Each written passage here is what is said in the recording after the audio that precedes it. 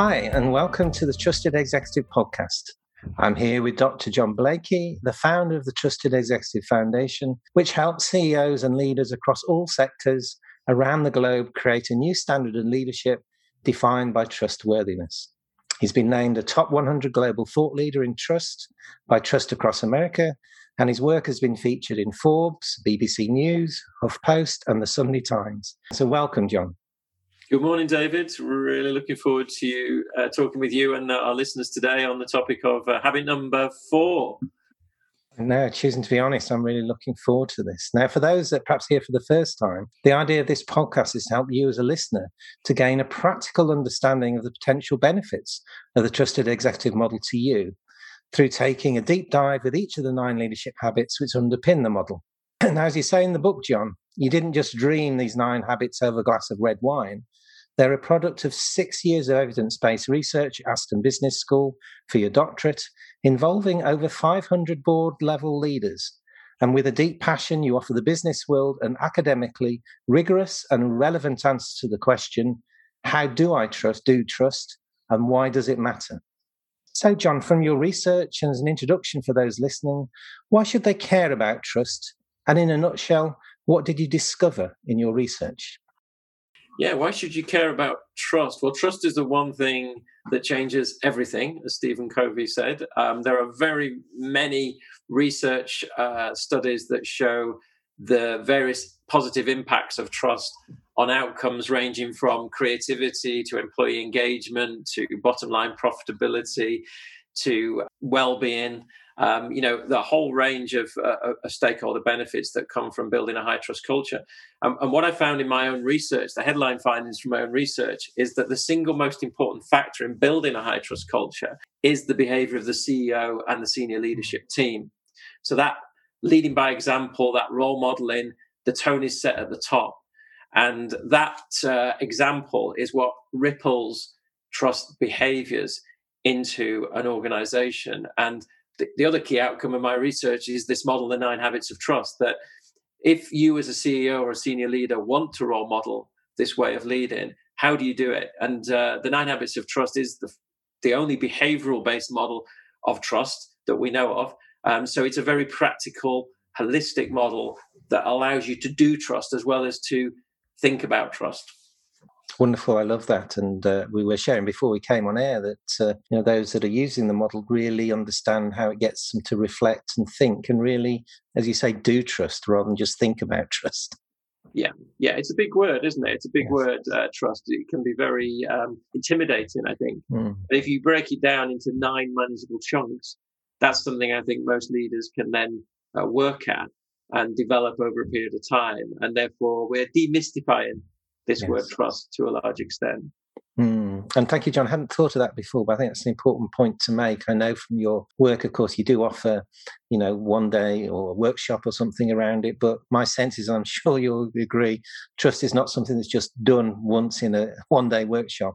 It's more a sense, it's a journey, isn't it? I would have thought. Yeah, when we talk about the journey of trust, and that's very much how we see it, that it is one step at a time, working the trust muscles, and building that capability across a team over a period of time.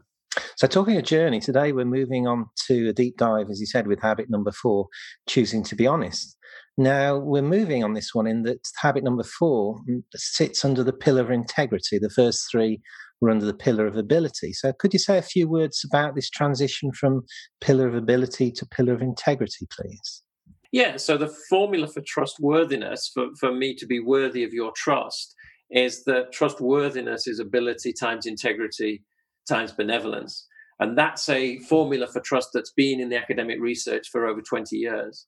So the 9 habits model sits under those 3 pillars. And we have 3 habits under each pillar. So 3 habits of ability, 3 habits of integrity, 3 habits of benevolence. So today we're shifting from the habits of ability to the habits of integrity. So we're moving from building trustworthiness through demonstrating ability through delivery, coaching, consistency, into building trustworthiness through demonstrating the habits of integrity, be honest, be open, be humble. And I think you speak in the book, and I resonate with this, that you talk about this second pillar of integrity being about walking the talk. Yeah, it's this is where I suppose that message about leading by example is particularly critical. That we all know that do as I say, not as I do. Can be a way that some leaders operate. But with trust, we have to do as I do. That walk in the talk, particularly I think with the habits of integrity, is where saying one thing and doing another, the cost of that in terms of trust is the greatest, I think, in terms of these pillars of integrity. Because integrity, the word, you think about it, integrity, integer, it's about wholeness. It's about that wholeness and that consistency of behaviors that we see as demonstrating integrity. Okay, so let's get into the pillar of integrity. As you said, the habit number 4 is choosing to be honest. And I've always said that I love the word choosing because it makes it very intentional for me. It's not a one-off. And as you say in the book, a habit is an accumulation of choices. So we're building on that.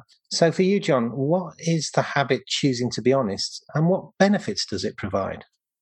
Yeah, choosing to be honest. Well, we all know what honesty is, don't we? Or do we? But in this model, honesty is about two things. It's about telling the truth and speaking your truth. And you might say, okay, what's the difference there?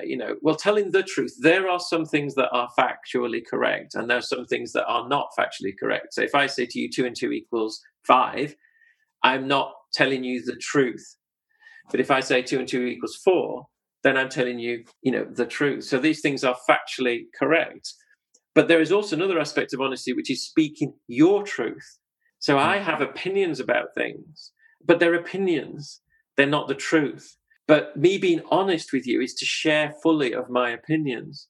And you might share fully of your opinions with me, and we might choose to disagree. So honesty is partly about facts, but it's also partly about being free or being in an environment where you feel safe to share your opinions, your thoughts, your feelings, your views, which might be different from other people that are in that team or in that situation. So that's just a little bit about, what it is. Now, in terms of the importance of honesty in this model, the research demonstrated that honesty is the most important of the 9 habits.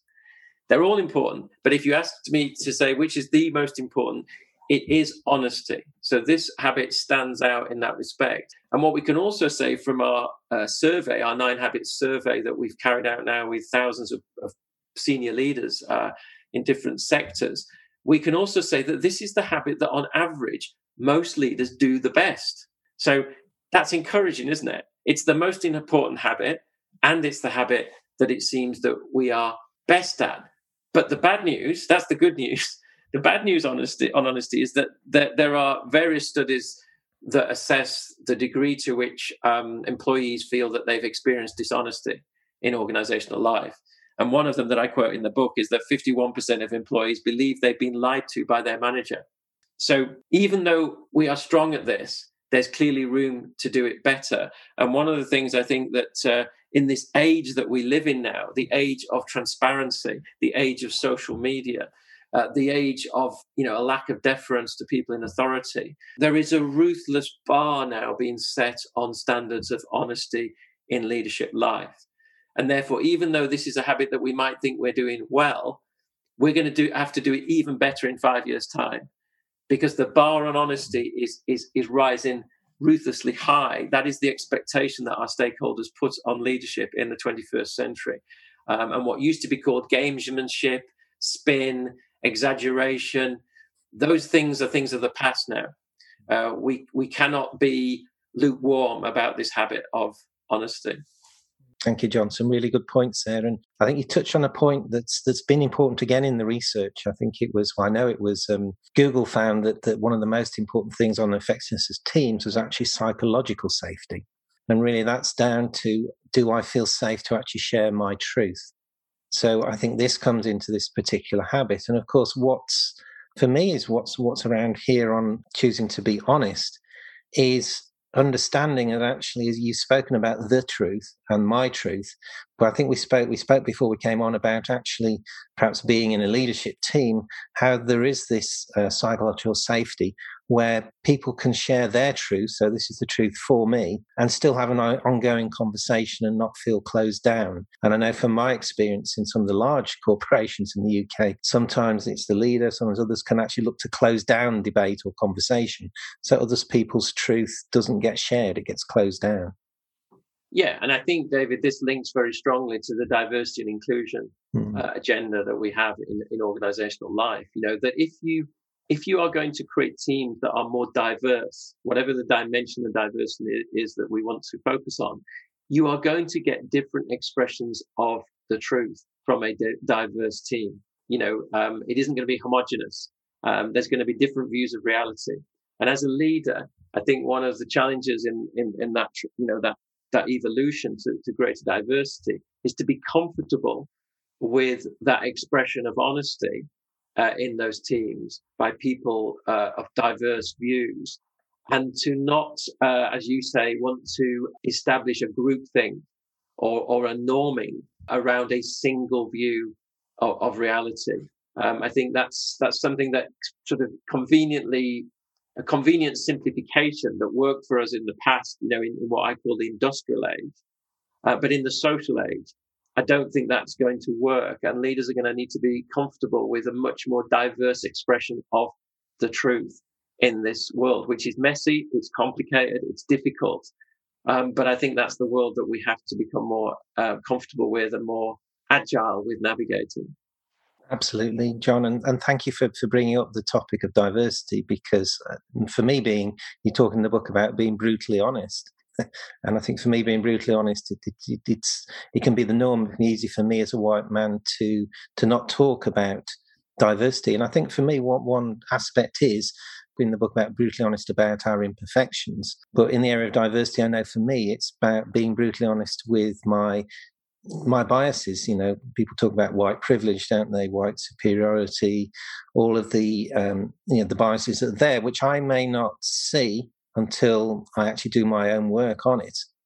And that can be hard. I know one of my mentors told me around diversity, David, you need to get comfortable with feeling uncomfortable. So I think there's a sense with this piece of work around diversity and choosing to be honest as a whole, that actually there is an aspect of choosing to be comfortable with getting uncomfortable. And I think sometimes organizations can choose not to be uncomfortable, so the truth then doesn't come to, or choosing to be honest is just slightly nuanced, and it doesn't come fully to the table then. And people know that, I think, John, don't they? People sense when someone is not being honest. Yeah, I think we have a sixth instinct, particularly these days, and with the younger generation, I think there is a sixth instinct for that lack of honesty, because people are savvy, they're educated, and through technology, they have become very sensitive to things that are hidden, things that are clever, but are actually distortions. If ever there was a reason to sort of feel that you could bluff your way through that, those days have gone. And we every week, I think, we see examples of leaders who are misjudging the speed at which this is happening, and their reputation is lost very quickly through misjudging the expectations around honesty in public life and organizational life. Probably the most recent example, Bill Michael, the former chairman of KPMG, who I think, again, misjudged the climate. What he did 10 years ago wouldn't have made a headline, but today in 2021, it cost him his job. And I think that's a measure of the shifting sands around the expectations, particularly in this area of being honest.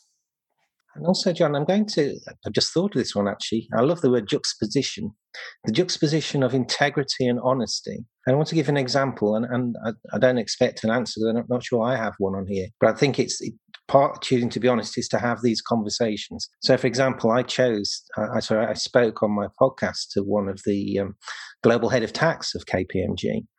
And I asked him, they're working with the clients choosing to be honest and declare the tax. But at the same time, I asked him about, well, will your organization start signing up for the fair tax mark?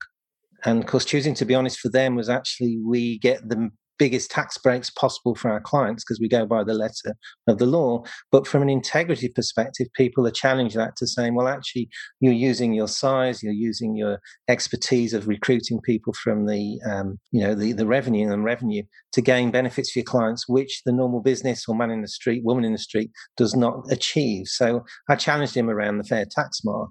That for me was a good conversation, was an answer. So I just wanted to ask you, where have you seen that in operation, this choosing to be honest and integrity? And because there's not always a straight line, there's not always can be a fine dividing line and different views around this. Yeah, I think again in the industrial age and in that sort of world of power that we've experienced, being honest often meant don't break the law.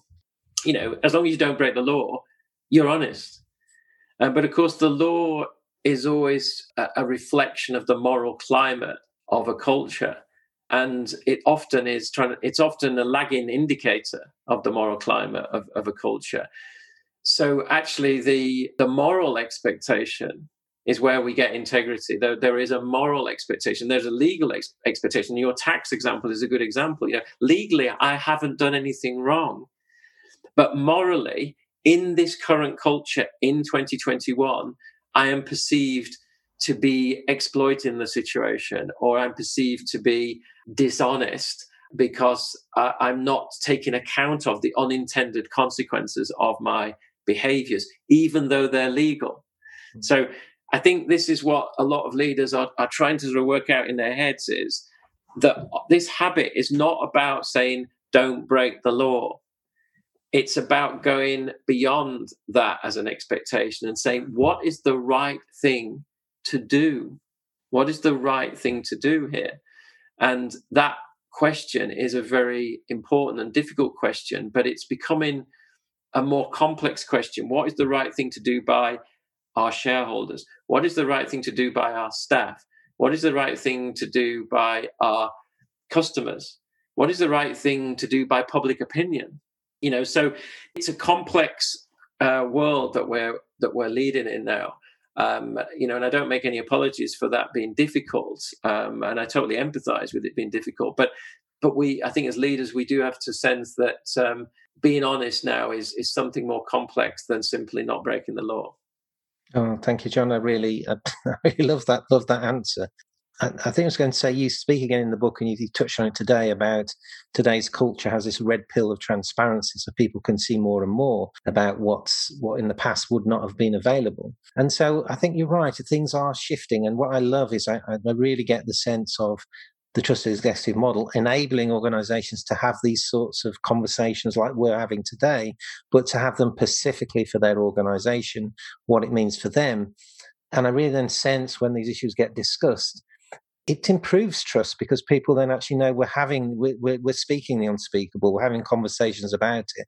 And it's been proved from research basis that that's one of the elements that improves trust. And just on the transparency one, very interesting for those listening, we know through social media, there's things such, I think it's Glassdoor that starts publishing wages of people in different organizations.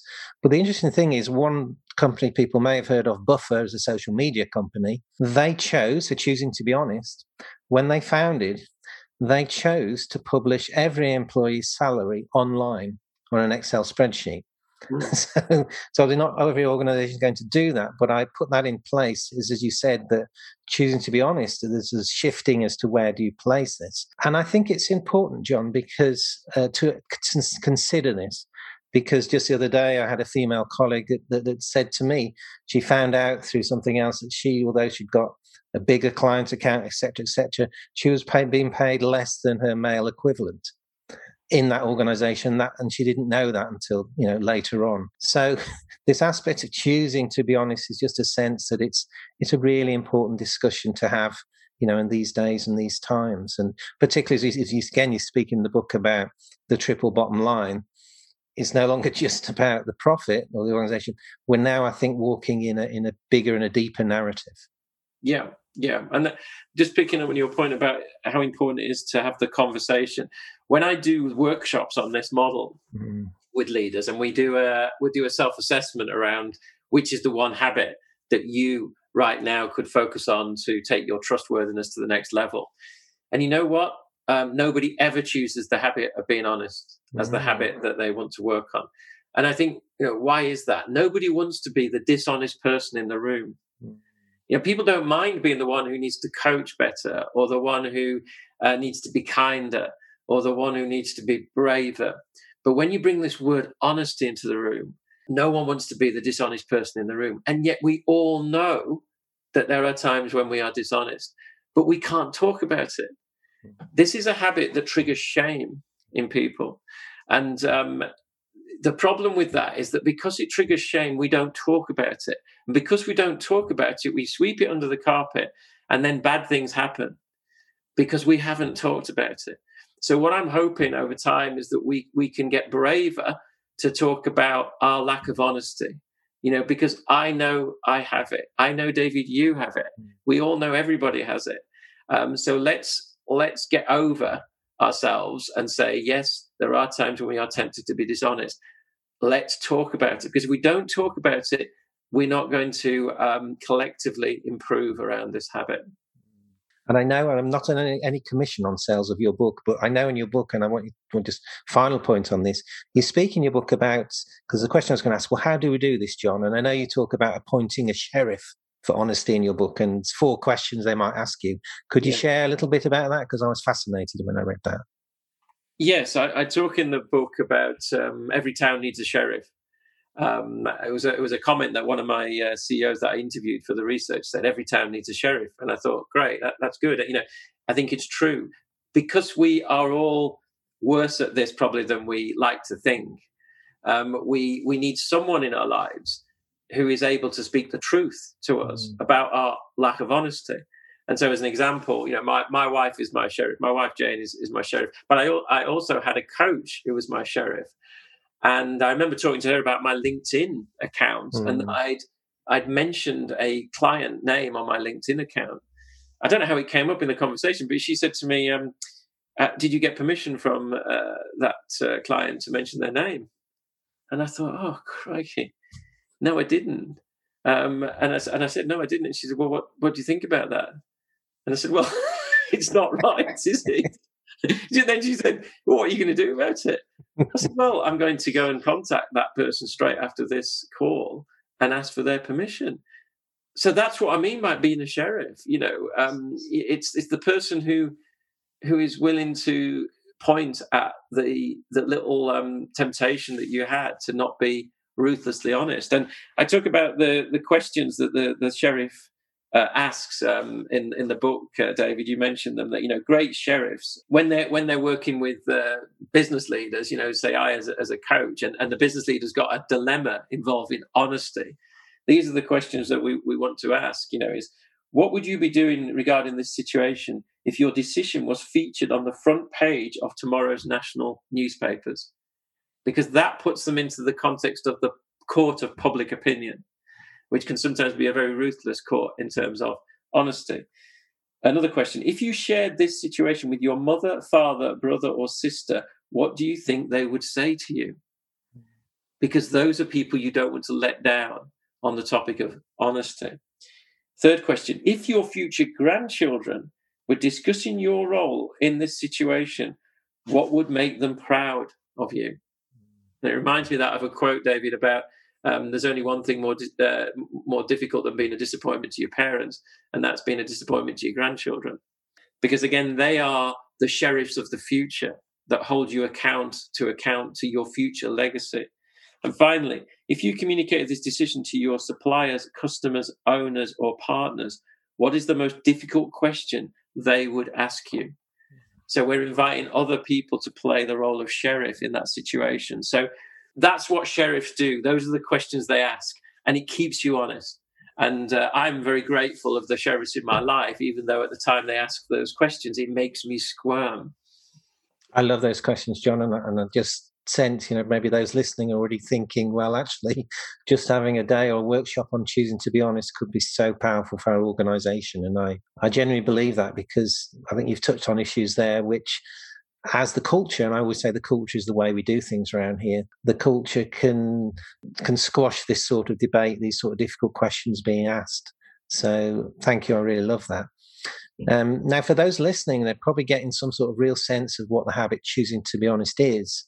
But they're also probably curious to think, okay, but what happens to organizations that have actually used the trusted executive model, and particularly around this leadership habit? How's it made a real difference in their organization? So as we do, I've actually recorded a short interview beforehand with Fiona Furman, who's communications manager from the NHAL group, who've embedded the trusted executive model in their organization. So we're going to hear from her now on how they've used the habit choosing to be honest. I know you haven't heard this, John, so I'm looking forward to your response. So once again, I'm with Fiona Furman, the communications manager with NAHL Group, a group of consumer legal businesses, including National Accident Helpline. And as an organisation, NAHL are using the Trusted Executive Framework to empower the way they work and serve their customers. Now, today we move on to the second pillar of trustworthiness, that of integrity, which means really the extent of which we walk our talk. And we're moving on to the fourth leadership habit, choosing to be honest. So, Fiona, how have you used the fourth leadership habit, choosing to be honest, within NHAL to make a real difference in your organisation? Yeah, I mean, what I love about this is that it's prefixed with choosing to be honest, and it is a choice. And I think as businesses, we do have that choice about how honest we decide we're going to be in all of our interactions. And a lot of my job is to do with our internal customers, so our staff. I work in internal communications. And in September last year, we received an approach from another business with a view to potentially buying our business. And it became really clear that many of our colleagues hadn't been through anything like this before. They had no frame of reference for it. They had nothing really to draw on about how this would work. Group finance officer who was kind of taking care of that project for us. We did a Q&A with him. So I recorded a vlog with him where we just went through the kind of how does this sort of process work? How long does it normally take? What kind of stumbling blocks can sometimes get in the way? What can we expect as a staff body to experience during this time? And it was so important, when these messages go out as a PLC, a listed business, these messages go out to the market, and unless they're broken down a little bit more, it can be really hard for us to get underneath those messages and find out what they really mean for us. So to have, as a matter of course, with our staff, what we call biscuit briefings. So once a month we come together with the whole staff body, get some updates from around the business, but we also try and include Q&As there as well. And certainly during this time, we did a special Q&A around the potential takeover bid and asked people to submit their questions, and really honest questions from our staff, answered really honestly by our leaders. So people were asking all the kind of questions you'd expect. Will there be redundancies? Will there be issues with where we're going to work? What does this mean for us? What does this mean for the kind of things we've got in place, the benefits and things we've got in place now? Will they be assumed into the business? Will we keep what we have?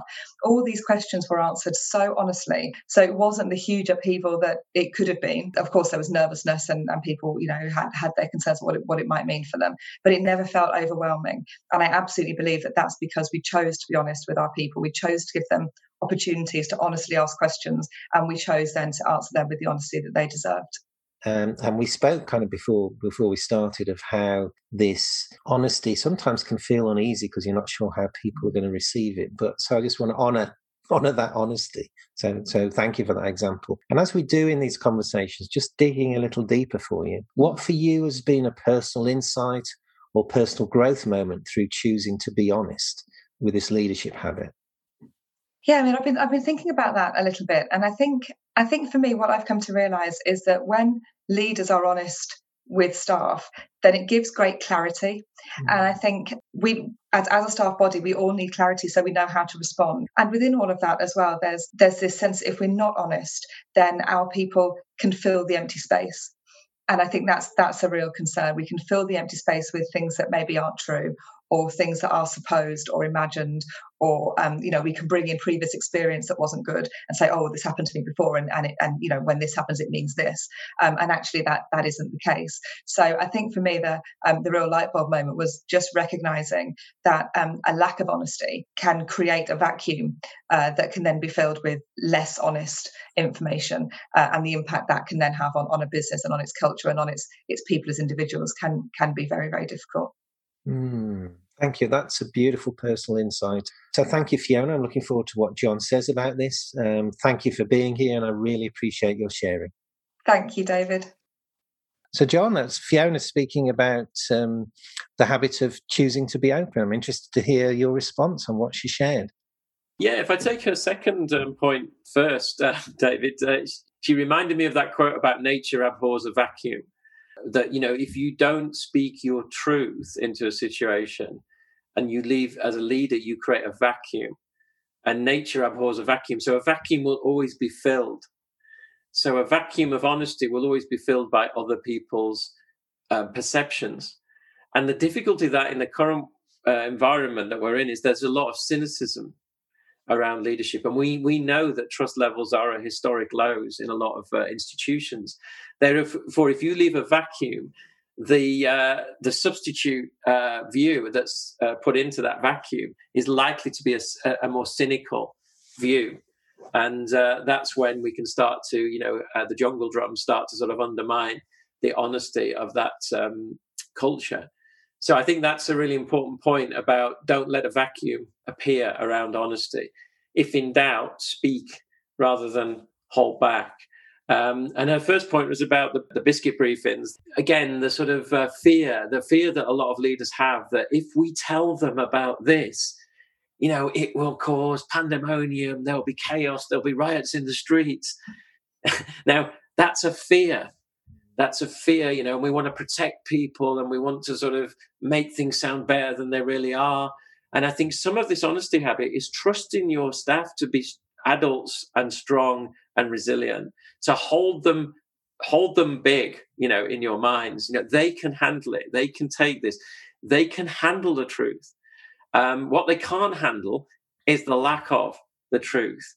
And I think, again, it's that if in doubt, speak earlier and speak more fully around sensitive topics and do it with that compassion. The other habits that, that we talk about in this model, the habits of benevolence, you can still speak a difficult truth in a benevolent style.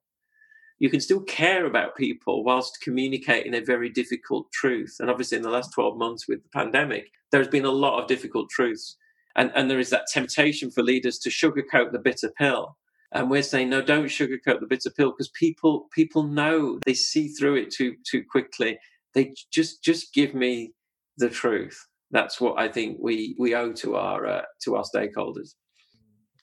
I think that itself is so true, John. I know in my career, I was part of an organisation that went into administration, and there was a bid that came in that actually was successful for the organisation, and I was heading up, was the finance director above me, I was heading up the finance team as finance controller, and my team, we didn't know what was happening, but when I heard actually that we were being taken over, and then I was told that actually they didn't want the finance team, I had precisely the thing, I don't know if I can be honest and tell them at this stage, it may be too early, I know this, but I got permission to share, and I thought, well, they will be able to handle it and cope with it. But what I learned was they really thanked me and they said, thank you, David, we now know what's happening.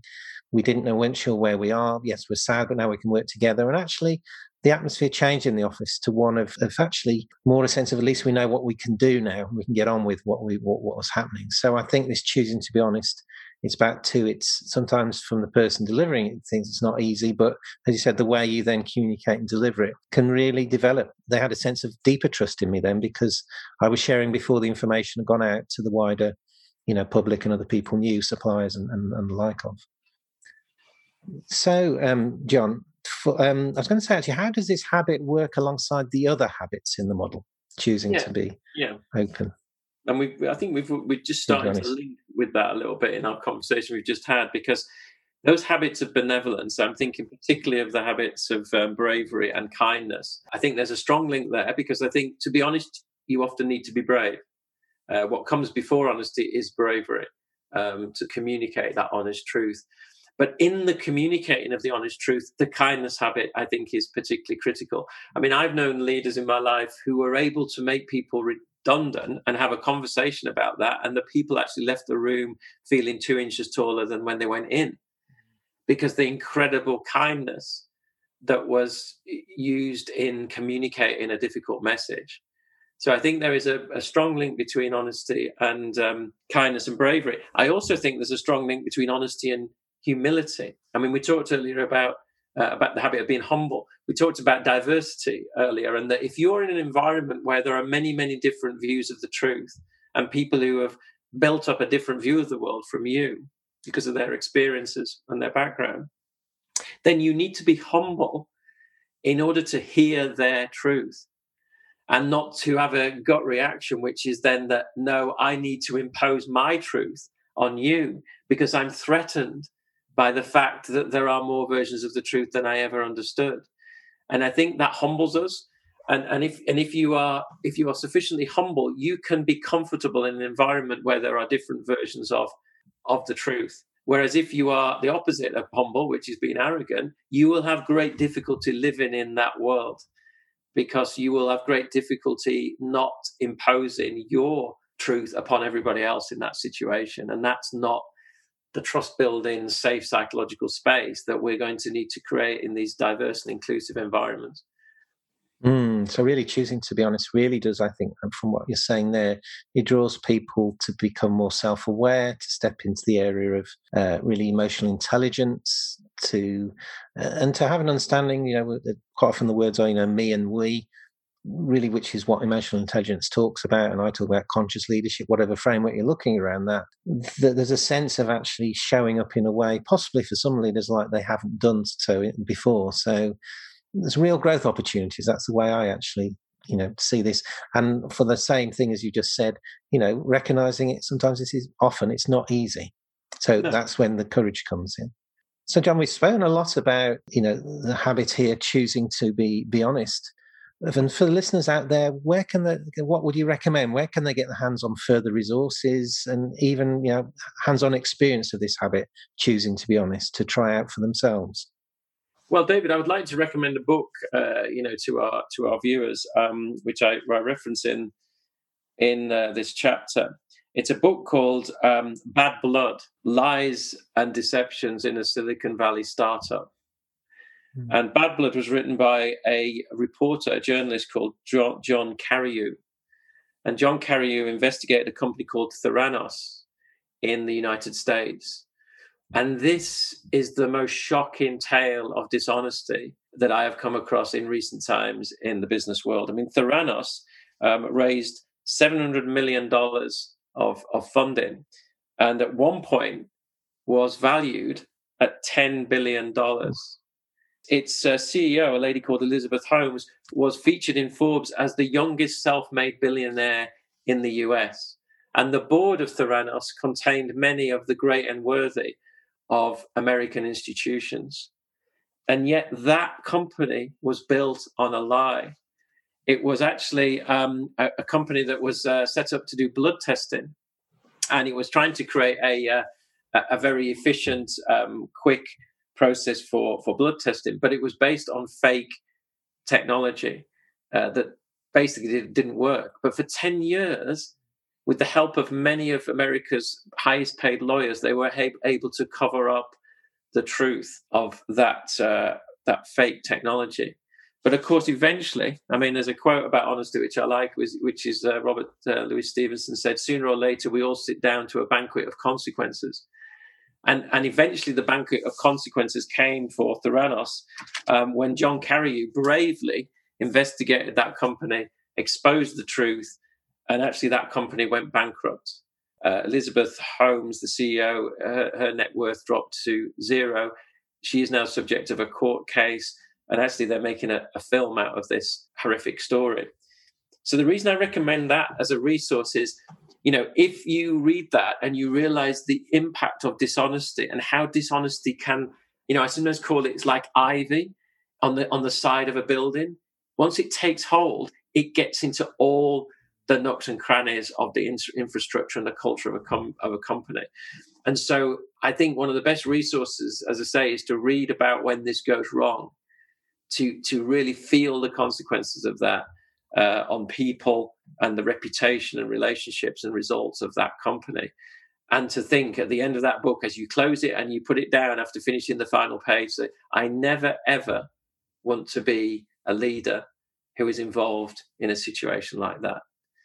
So that's, let's say, one resource I would give everybody. It's a great book. If it was a thriller, it would be really entertaining. Problem is, it's true. I think, John, I would link that to, on one hand, we can see the companies that have done things such as this, and there's always a temptation, my temptation to go, well, I'll never be like that. So it's a good read, but I'll never be like that.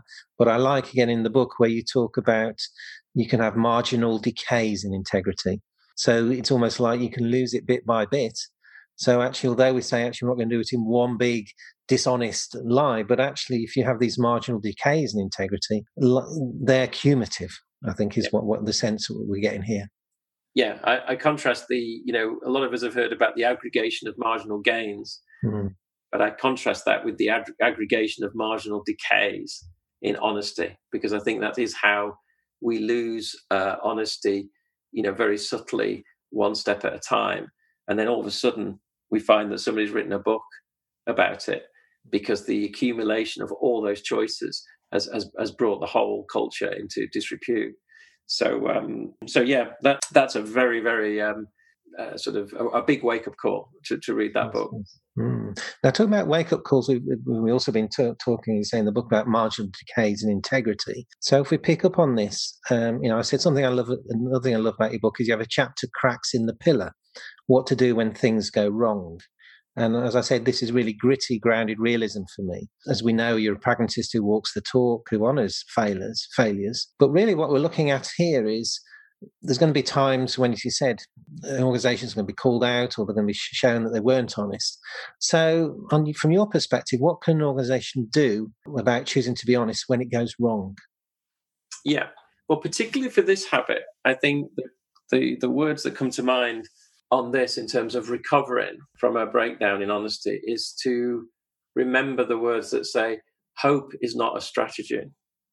So in my career, there have been times when things have gone wrong to do with honesty, and there's a great temptation to hope that nobody will find out. But hope is not a strategy. And if I share a personal example of this, I had an honesty challenge when my the book that I wrote before The Trust Executive with Ian Day, Challenging Coaching, when that came out, we were doing a lot of PR activity around it. And there was a Sunday afternoon when I was having sort of a gathering, with the family. It was a social time, but the phone rang, and it was a journalist from the Sunday Times who wanted to talk to me about an article in which Challenging Coaching was being featured. Now, obviously for me, this is really exciting. It's not every day a journalist from the Sunday Times rings you up to talk to you. So I'm in a social setting and I'm suddenly trying to think about work. And I'm also, my ego's being fueled by this attention from the Sunday Times. And I find myself answering these questions from this journalist in this interview. And the call finished. I came off the call. I went back to the family and joined in. And about 2 hours later, I could feel the blood drain from my face, because I remembered that in the middle of this call, I'd actually told a lie, a barefaced lie. I'd actually attributed a story, a case study, an example to myself that never actually occurred to me. It occurred to somebody else, but for the benefit of simplicity, I described it to myself. But I suddenly thought, blimey, this is going to appear in a newspaper. The person whose story this is might read that, and it's not my story, it's their story. And I thought, what do I do? And hope is not a strategy. I could have just sat there and thought, I'll tell you what, I'll just hope that nobody ever notices. But thinking of the habits in this model, the habit of humility, the habit of being open, I swallowed my pride and I rang that journalist back and I said, look, you need to know that what I've just said to you wasn't true. She was a bit shocked, and I felt, so ashamed of this happening. But she thanked me for ringing her. She published the story without the article, without the story, and I learned a very big lesson. So I learned a lesson that I, like anybody else, could be tempted to be dishonest. But I also learned the lesson about when it happens, don't just hope. Actually think about these other habits. Think about being open. Think about being humble. Say sorry. Confess. And you can recover a great deal through putting yourself into that humble situation and being open about what has happened. Thank you, John. And really a great example of, you kind of dived, if you like, I think, into our next question, which is around choosing to dive a bit deeper, in that you've given a real life personal example of how we've been speaking about walking the talk, about integrity, and how you've actually chosen to do that. And really you've shared some of your passion around the habit. So what I'm going to do actually is say, we've already started going deeper, I think, in this one, because this part says I invite you to be vulnerable and go explore both and go a bit deeper. So I honour your honesty in sharing that. But if we continue with this, really, the point of what we're moving into here really is this, which you've beautifully highlighted, is the fact that this model is something that you're not only spent 6 years researching it, it's something that means something to you.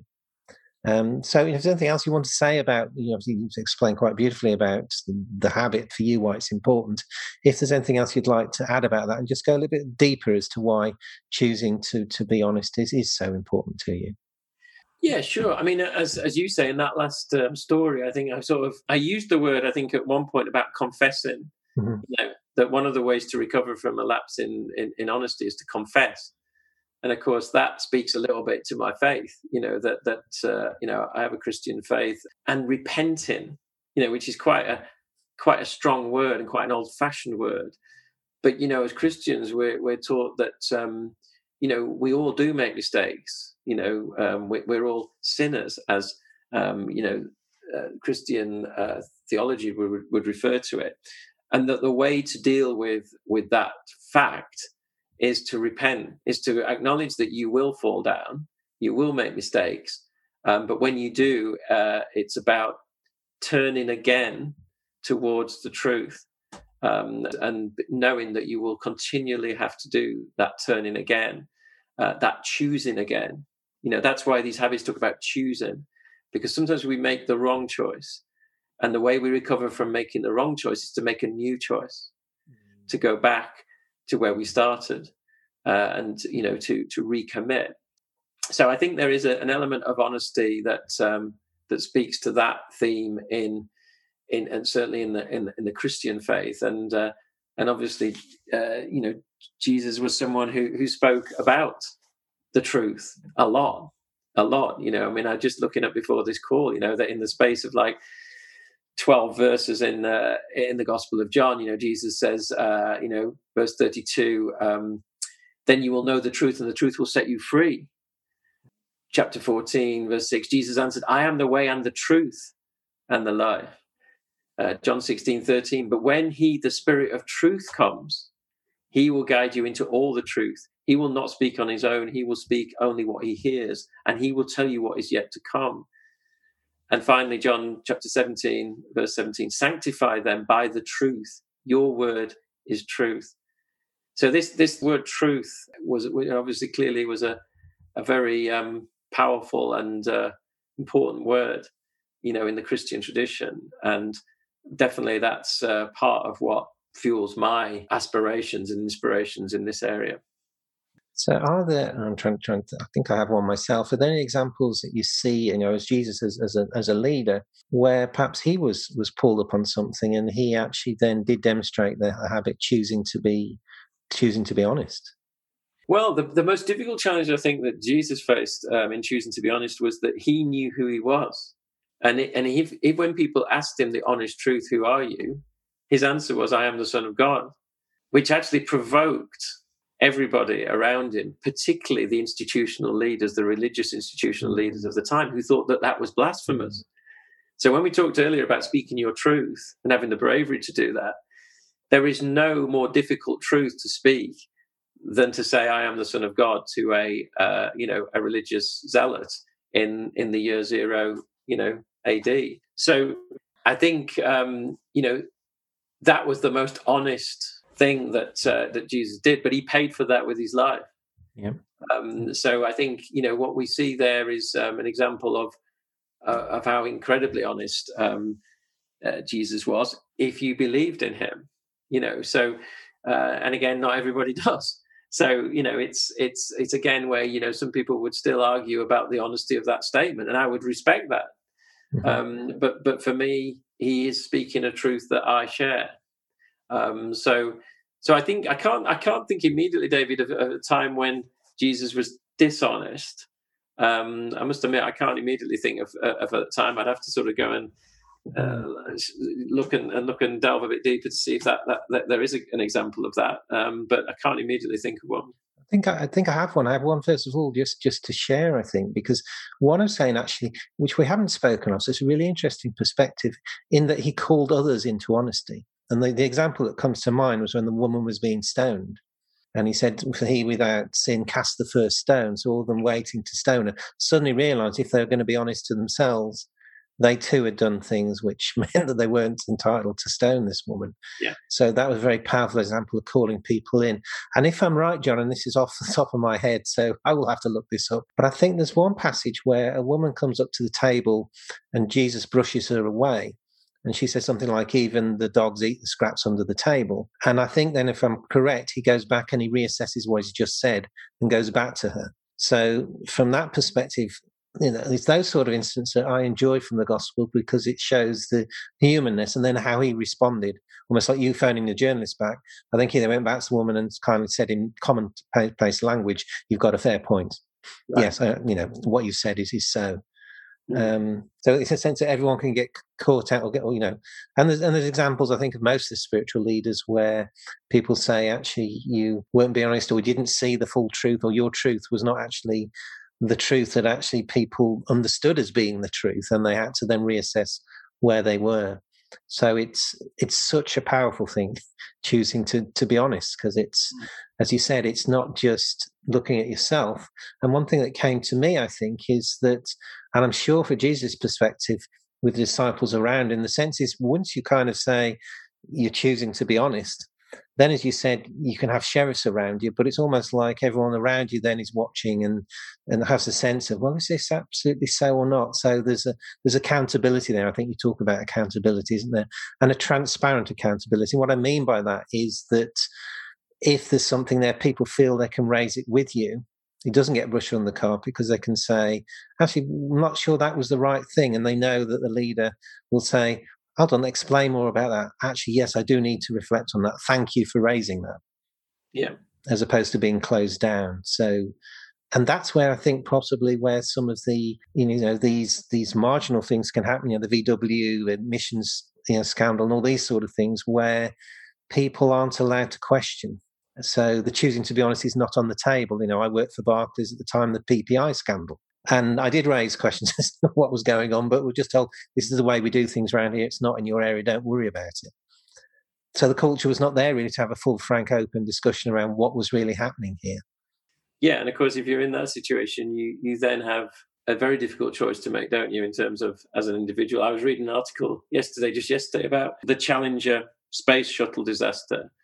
And forgive me because I'm not, can't remember the full details of it, but it basically boiled down to that one of the engineers who inspected the Challenger the night before it was launched objected and felt that the risks were too high, spoke his truth and was sanctioned for that. But it later became the proudest moment of his life. Mm-hmm. And that he testified then at the inquiry into the Challenger spatial disaster. And his honesty that he spoke then, even though, again, it cost him personally, did lead to the right actions being taken to learn the lessons from that disaster. So when we're put in cultures that are encouraging us to be dishonest, we have then our own personal choice to make, don't we, about where are our limits and how brave can we be to stand up in that situation and declare, the truth. Totally, John. And talking about bravely or being vulnerable, I guess, I also know that you've published a book, Coaching Poetry from a Spiritual Path, where you say, whatever your own religious beliefs, these poems will challenge you to think deeply and inspire you to take the next step on your own spiritual path, your leadership path. So really at this stage, I invite you to share from this book a poem you think really speaks to this habit of choosing to be honest. Yeah. Now, David, today you have a choice. You are going to choose. Because there were two poems that I came across when I looked at this last night, and I thought I can't really decide between these two. So I'm going to let you make the final choice. There is one poem that I could share called Ha Ha English. And there's another poem that I could share called "The Dogs Are Coming." Basically, I'm just going to allow you to do the coin toss on it and direct me into which one of these you want me to share. They both sound interesting. I'm going to go for the second one. The dogs are coming, yes. Right. Now, this is a poem written in 2012. I didn't realize it at the time, but it's actually a poem about fake news, about post-truth. And obviously that links strongly to our theme today about honesty. I didn't know it was about fake news at the time because the phrase fake news didn't exist in 2012. But when I read it now, I realize that that's what it alluded to. The dogs are coming. And you see, this is an interesting title, isn't it? Who was the dog that I was referring to that was coming, that we didn't know about in 2012, but we do know about now and is often associated with this phrase, fake news. Anyway, here we go. The dogs are coming. Nothing is subversive. Nothing is sacred. All the lines are blurred. The scenery shifting. You don't know where you stand because what you stand on is sinking. What you are breathing is a mixture of this and that and this. You are hypnotized. Yes, you are hypnotized, entranced in trance and goggle-eyed. Your conscious mind is asleep. So in flies the buzzing host of lies. Your doors are swinging open, unhinged. It scares the horses, this whispering wind. That you let in, keep letting in. You are hypnotized. Yes, you are hypnotized, unprotected, defiled by a daily diatribe, bent double by undigested flick and flack, pommeled flat by a stampeding herd, who heard that you were easy fare, ropeless, hopeless, love-shattered pride, left in the gutter with nothing to hide. Are you now satisfied that unlike this poem, your dream will never end? Wonderful. And you really got me thinking about, for those leaders listening to this podcast, maybe they would want to play that at a leadership team meeting or even perhaps read from your book, on that and get that. Because that's what I love about your poems, that actually they take me to that deeper place and get me to reflect on what this means for me and help me see areas of that I haven't perhaps thought of or felt before. So thank you for that sharing. Thank you for inviting me to share. Now, finally, for those that are listening, what's the best way for them to discover or explore the 9 habits of trust? Whether it's through a keynote or workshop program or whatever. How would you like to invite them to find out more? Yeah, well, there's the book, David. We've talked a lot about the book today. Obviously, books are an incredibly cheap way of accessing information. So there's the book. Obviously, I deliver keynote sessions for leaders and their teams at various conferences on the topic of the 9 habits of trust. And then we have a team here at the Trust Executive Foundation. We're a not-for-profit. Our mission is to create a new standard of leadership defined by trustworthiness. And, the team is available to support, workshops, deeper dives into specific habits, individual and team coaching to help leaders who want to make more of these choices and who want to build that reputation for trust and that high trust culture. So, we have this Journey of Trust program. But it very much starts with what we call the discovery stage, which is, just to dip your toes in the water, find out about the model, see if there is that appetite, in you and your colleagues to go on this journey. And we'd be delighted to help wherever we can.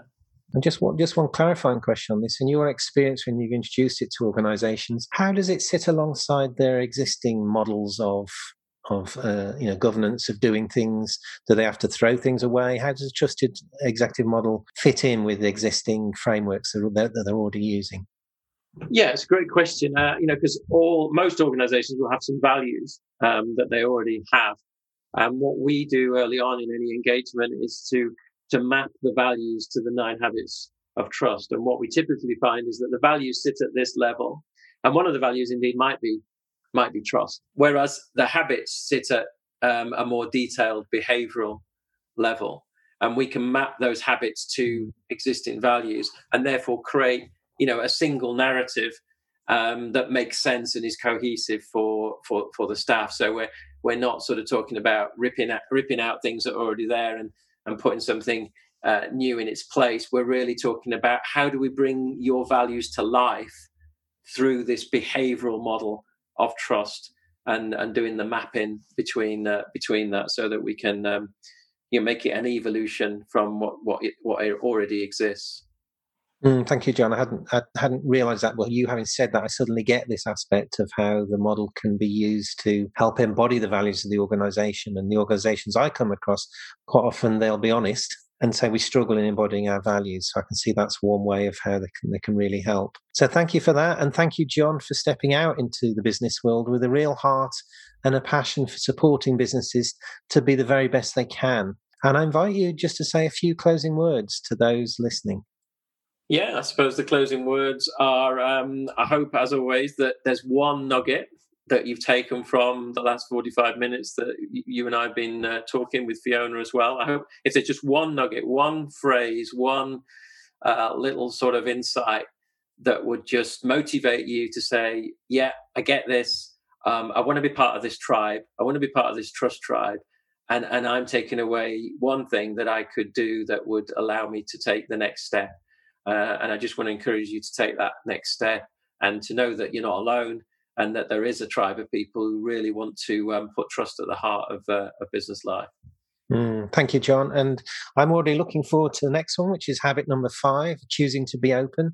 So until next time, may all those listening have a wonderful day. And thank you for listening. And do pass it on to any of those you think that might be interested to have a listen to this podcast and this video YouTube as well. So thank you.